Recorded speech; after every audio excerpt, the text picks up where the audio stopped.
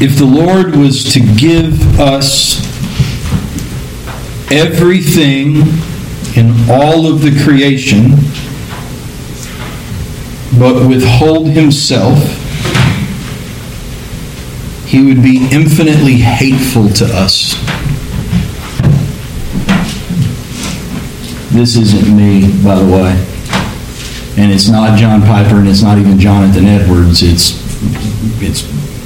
really Augustine. If the Lord was to give us everything in all of creation and withhold himself from us, he would be infinitely hateful to us. But if he withheld everything in the creation from us, even the air in your lungs, and gave himself to you, he would be infinitely loving to you. Such is the value of a holy God. We do not need the creation, we need the uncreated. Therefore, in the consummation of the age, the worship of the Lamb is not only central, it is paramount to the purpose of what is occurring. In Revelation chapter 21, beginning in verse 22, describing the descent of the New Jerusalem, the Revelator says, I saw no temple in this city, for its temple is the Lord God, the Almighty, and the Lamb. And the city has no need of sun or moon to shine on it, for the glory of God gives it light, and its lamp is the Lamb. By its light the nations walk. The kings of the earth will bring their glory into it, and its gates will never be shut by day, and there will be no night there. And they will bring into it the glory and the honor of the nations, but nothing unclean will ever enter it, nor anyone who does what is detestable or false, but only those who are written in the Lamb's book of life. Here you have a kingdom that, from the standpoint that we're at today, has been testified to through temple worship now for, if we just run the rough numbers, about 3,500 years. Tabernacle worship. 3,500 years. And this is a bare minimum of 1,007 years from now. Maybe more. And in the consummation of this kingdom, who has been testified to by a temple from its very beginning, there is no temple. The Old Testament, the temple and the tabernacle, were focused on the mercy seat that sat atop of the Ark of the Covenant. In Exodus chapter 25, and I've mentioned this a couple times before, and I'm going to mention it again tonight, we've got a set of youth right now that is fascinated with the propitiatory details of temple worship. And I think that should be encouraged, because it is the picture of the way that Christ is saving his people. In Exodus chapter 25, it says this, you shall put the mercy seat on top of the ark, and in the ark you shall put the testimony that I shall give you, and there I will meet with you.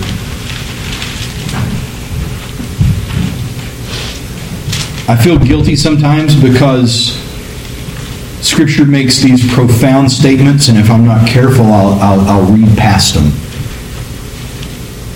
And so here's one. Let's not read past it. There I will meet with you.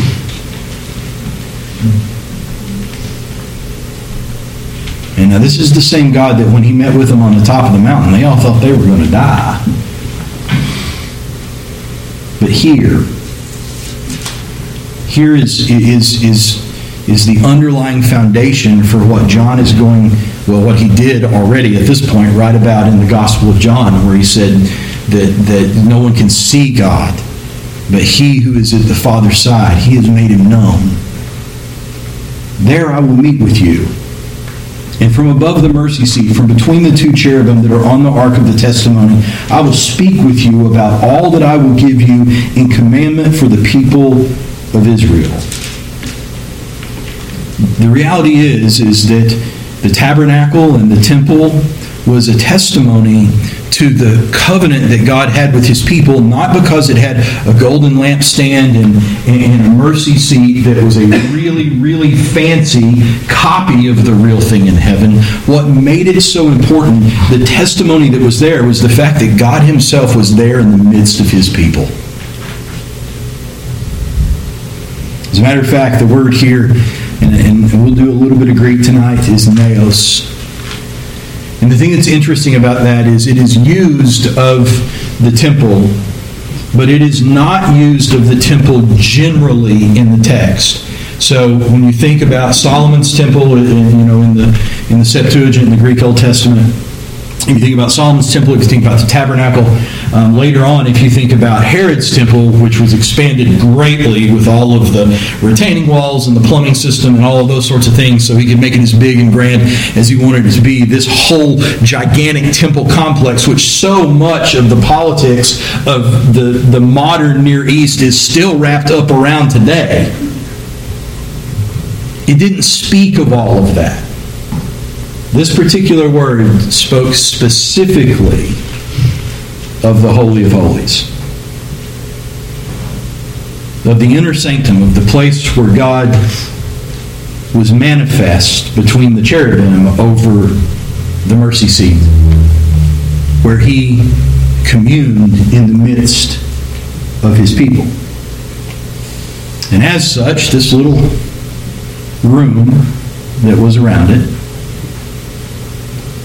functioned as the division that existed between a holy and infinite God and vulgar and finite men. And the one that Solomon built, it was built out of cedar and overlaid with gold. There was a curtain that hung in front of it. That's about as sufficient as using drapery to contain a thermonuclear bomb. It functioned as a physical barrier between the holiness of God and the sinfulness of men.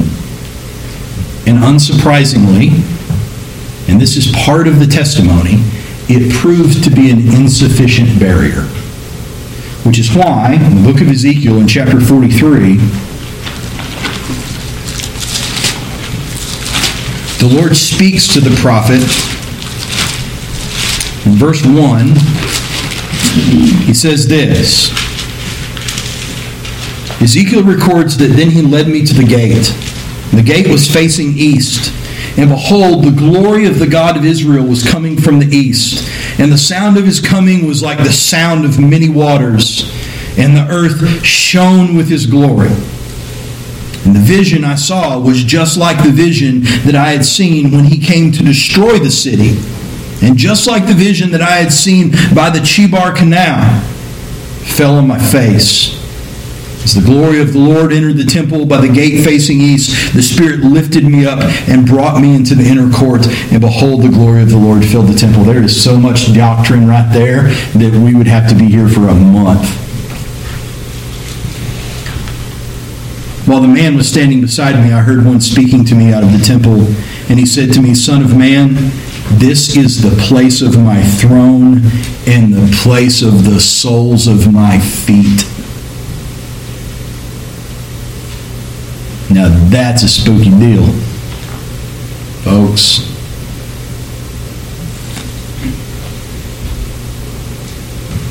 The place of the soles of my feet.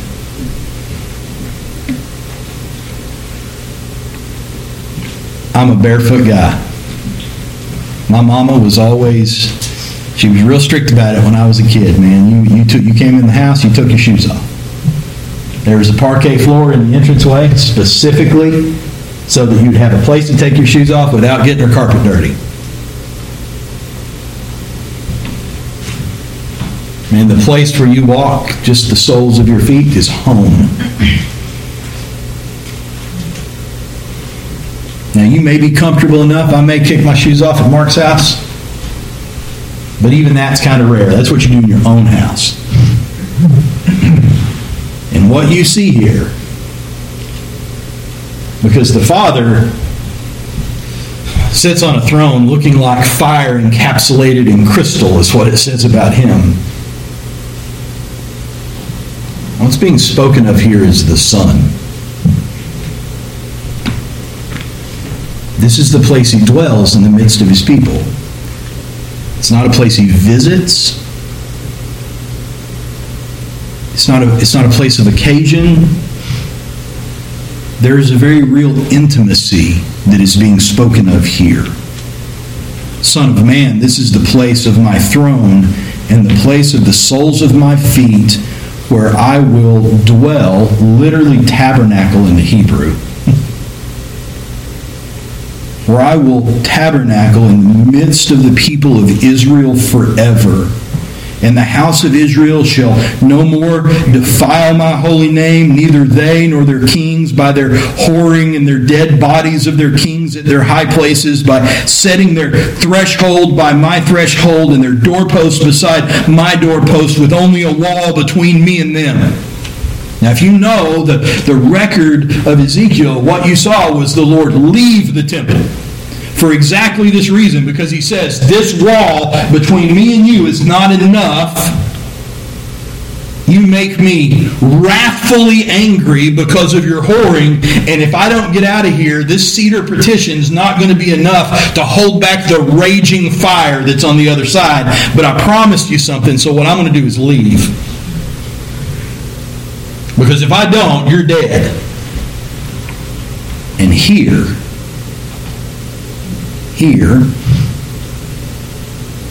in the future temple that he shows Ezekiel, what you see is him return. And he can return because he has returned in a way that has propitiated their sin and bought their souls. So that his wrath is satisfied. And God can dwell in the midst of men. And men could see what they could never previously see. He said, they defiled my holy name by their abominations that they have committed. So I have consumed them in my anger. Now let them put away their whoring and the dead bodies of their kings far from me, and I will dwell in their midst forever.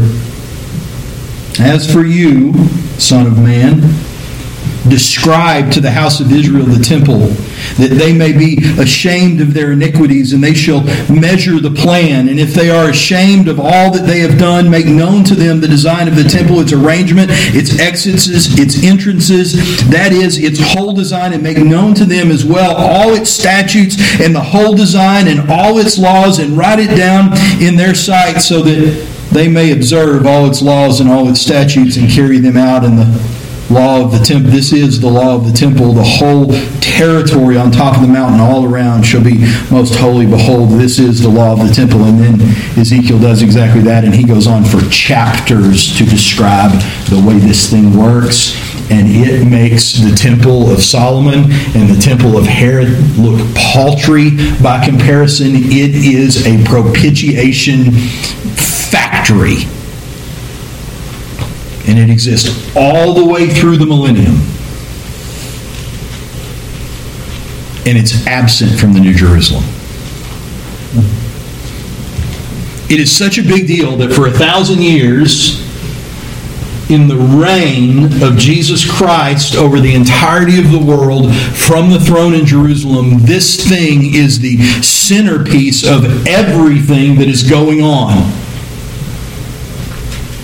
And when the New Jerusalem descends, it's gone. There is no temple. There is no tabernacle. Because when reality descends, the shadow disappears. So if we wanted to use the scriptural analogy, and I think it's a good one to use. If we wanted to use the scriptural analogy, that all of these things that we're seeing in temple worship out of Hebrews chapter 8, 9, and 10 are a shadow and a copy of the full reality of the heavenly things, then the nature of a reality descending is the further it descends, the clearer and more precise the shadow becomes, right up to the point that it lands. And the moment it lands, the shadow is gone. You cast a shadow, it always stops when you get to the reality that is casting it. And so, I saw no temple in the city, for its temple is the Lord God, the Almighty, and the Lamb. And the city has no need of sun or moon to shine on it, for the glory of God gives it light, and the lamp is the Lamb. After the second coming, the resurrection, the beginning of the millennium, there will be no need of a temple for the saints, but there will be need of a temple for the nations. But after the white throne judgment and the descent of the new heaven and the new earth, there will be no need of a temple for mortal men, for those that have been faithful throughout the millennium, for they will have been made new. As it says in Revelation chapter 21, verses 1 through 3, I saw a new heaven and a new earth, for the first heaven and the first earth had passed away, and the sea was no more. And I saw the holy city, New Jerusalem, coming down out of heaven from God, prepared as a bride adorned for her husband. And I heard a loud voice from the throne saying, "Behold, the dwelling place of God is with man," which was the whole point of the testimonial temple to begin with. He will dwell with them, and they will be his people. God himself will be with them as their God. And he will wipe away every tear from their eyes, and death shall be no more. Neither shall there be mourning, nor crying, nor pain anymore, for the former things have passed away. And what you see is a testimony in the temple of old, where God would meet with his prophet or his high priest on behalf of the people, now being flung wide. The curtain torn, and God dwelling directly in the midst of his people. It had no sun or moon to shine on it, for the Lamb is its lamp. And when you look at this whole testimonial situation that you see in Scripture, it is not a surprise. It was by design that the very first thing that the Lord did in the ordering of this creation, as we understand it now, was say, "Let there be light." It speaks to his nature. And here there is not some means by which the light is shining forth, not something that he has created to bring forth that thing that is about him, but instead it is coming from him directly. And what it looks like is Hebrews chapter 2.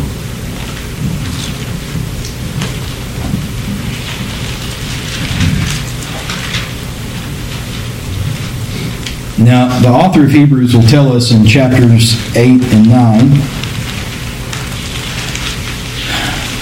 that Christ is our great high priest. But if he was on earth, he wouldn't be considered a priest, because there's earthly priests here of a different order. And the full reality will never belong to the same order as the shadows and copies do. He's a different level. And so on earth, at temple worship, you had the manifest presence of the glory of God in the midst of his people. Something that a priest barely dared to approach. and then only once a year. But in the New Jerusalem, you have God in the midst of all of his people, in all of his goodness, in all of his glory, freely accessible to them.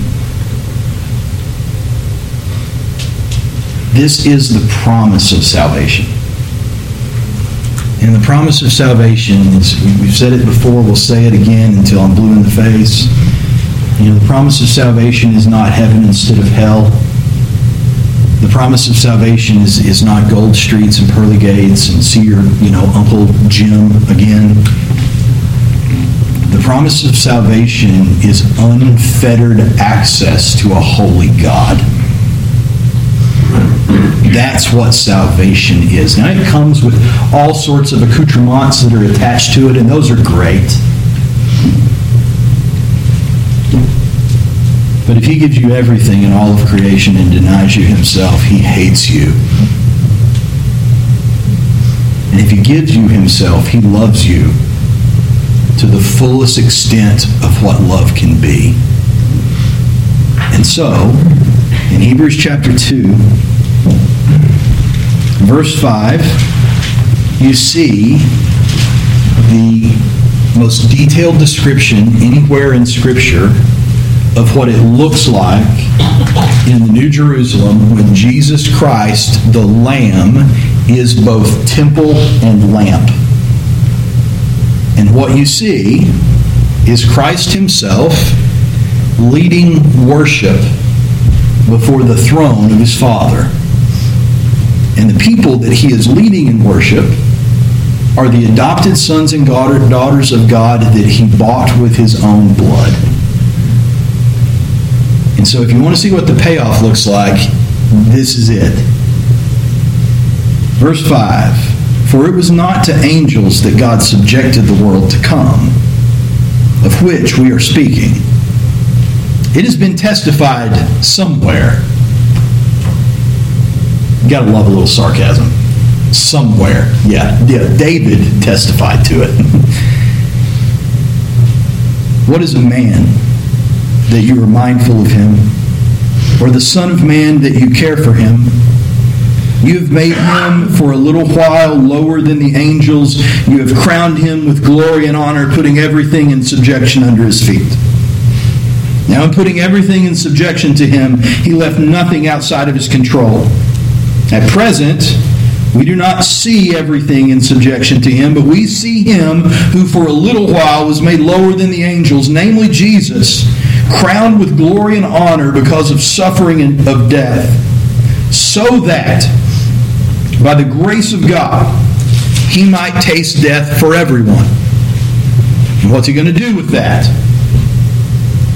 He's not going to set you on a shelf. What he's going to do is lead you in temple worship. "For it was fitting that he, for whom and by whom all things exist, and bringing many sons to glory, should make the founder of their salvation perfect through suffering. For he who sanctifies and those who are sanctified all have one source. That is why he is not ashamed to call them brothers." And he's not ashamed to call them brothers, not in any scenario, but specifically in the scenario of the midst of the congregation of heaven. "I will tell of your name to my brothers in the midst of the congregation. I will sing your praise. And again, I will put my trust in him. And again, behold, I am the children that God has given me." Here is a picture of Jesus Christ standing before the throne of the Father in heaven and going, "All of these are mine. Behold them as they worship you."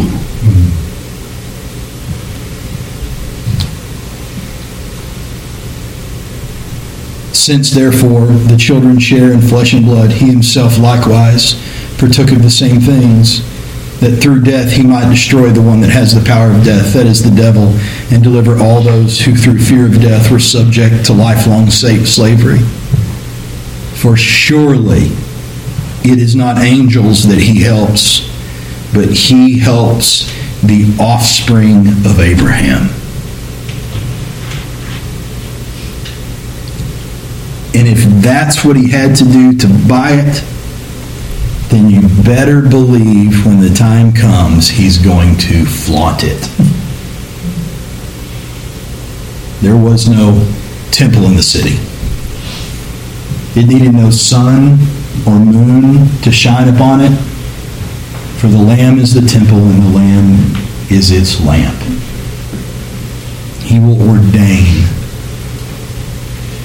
the praise of the Father from those he bought with his own blood.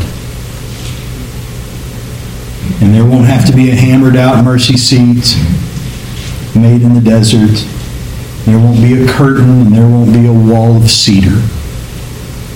God will dwell in the midst of his people.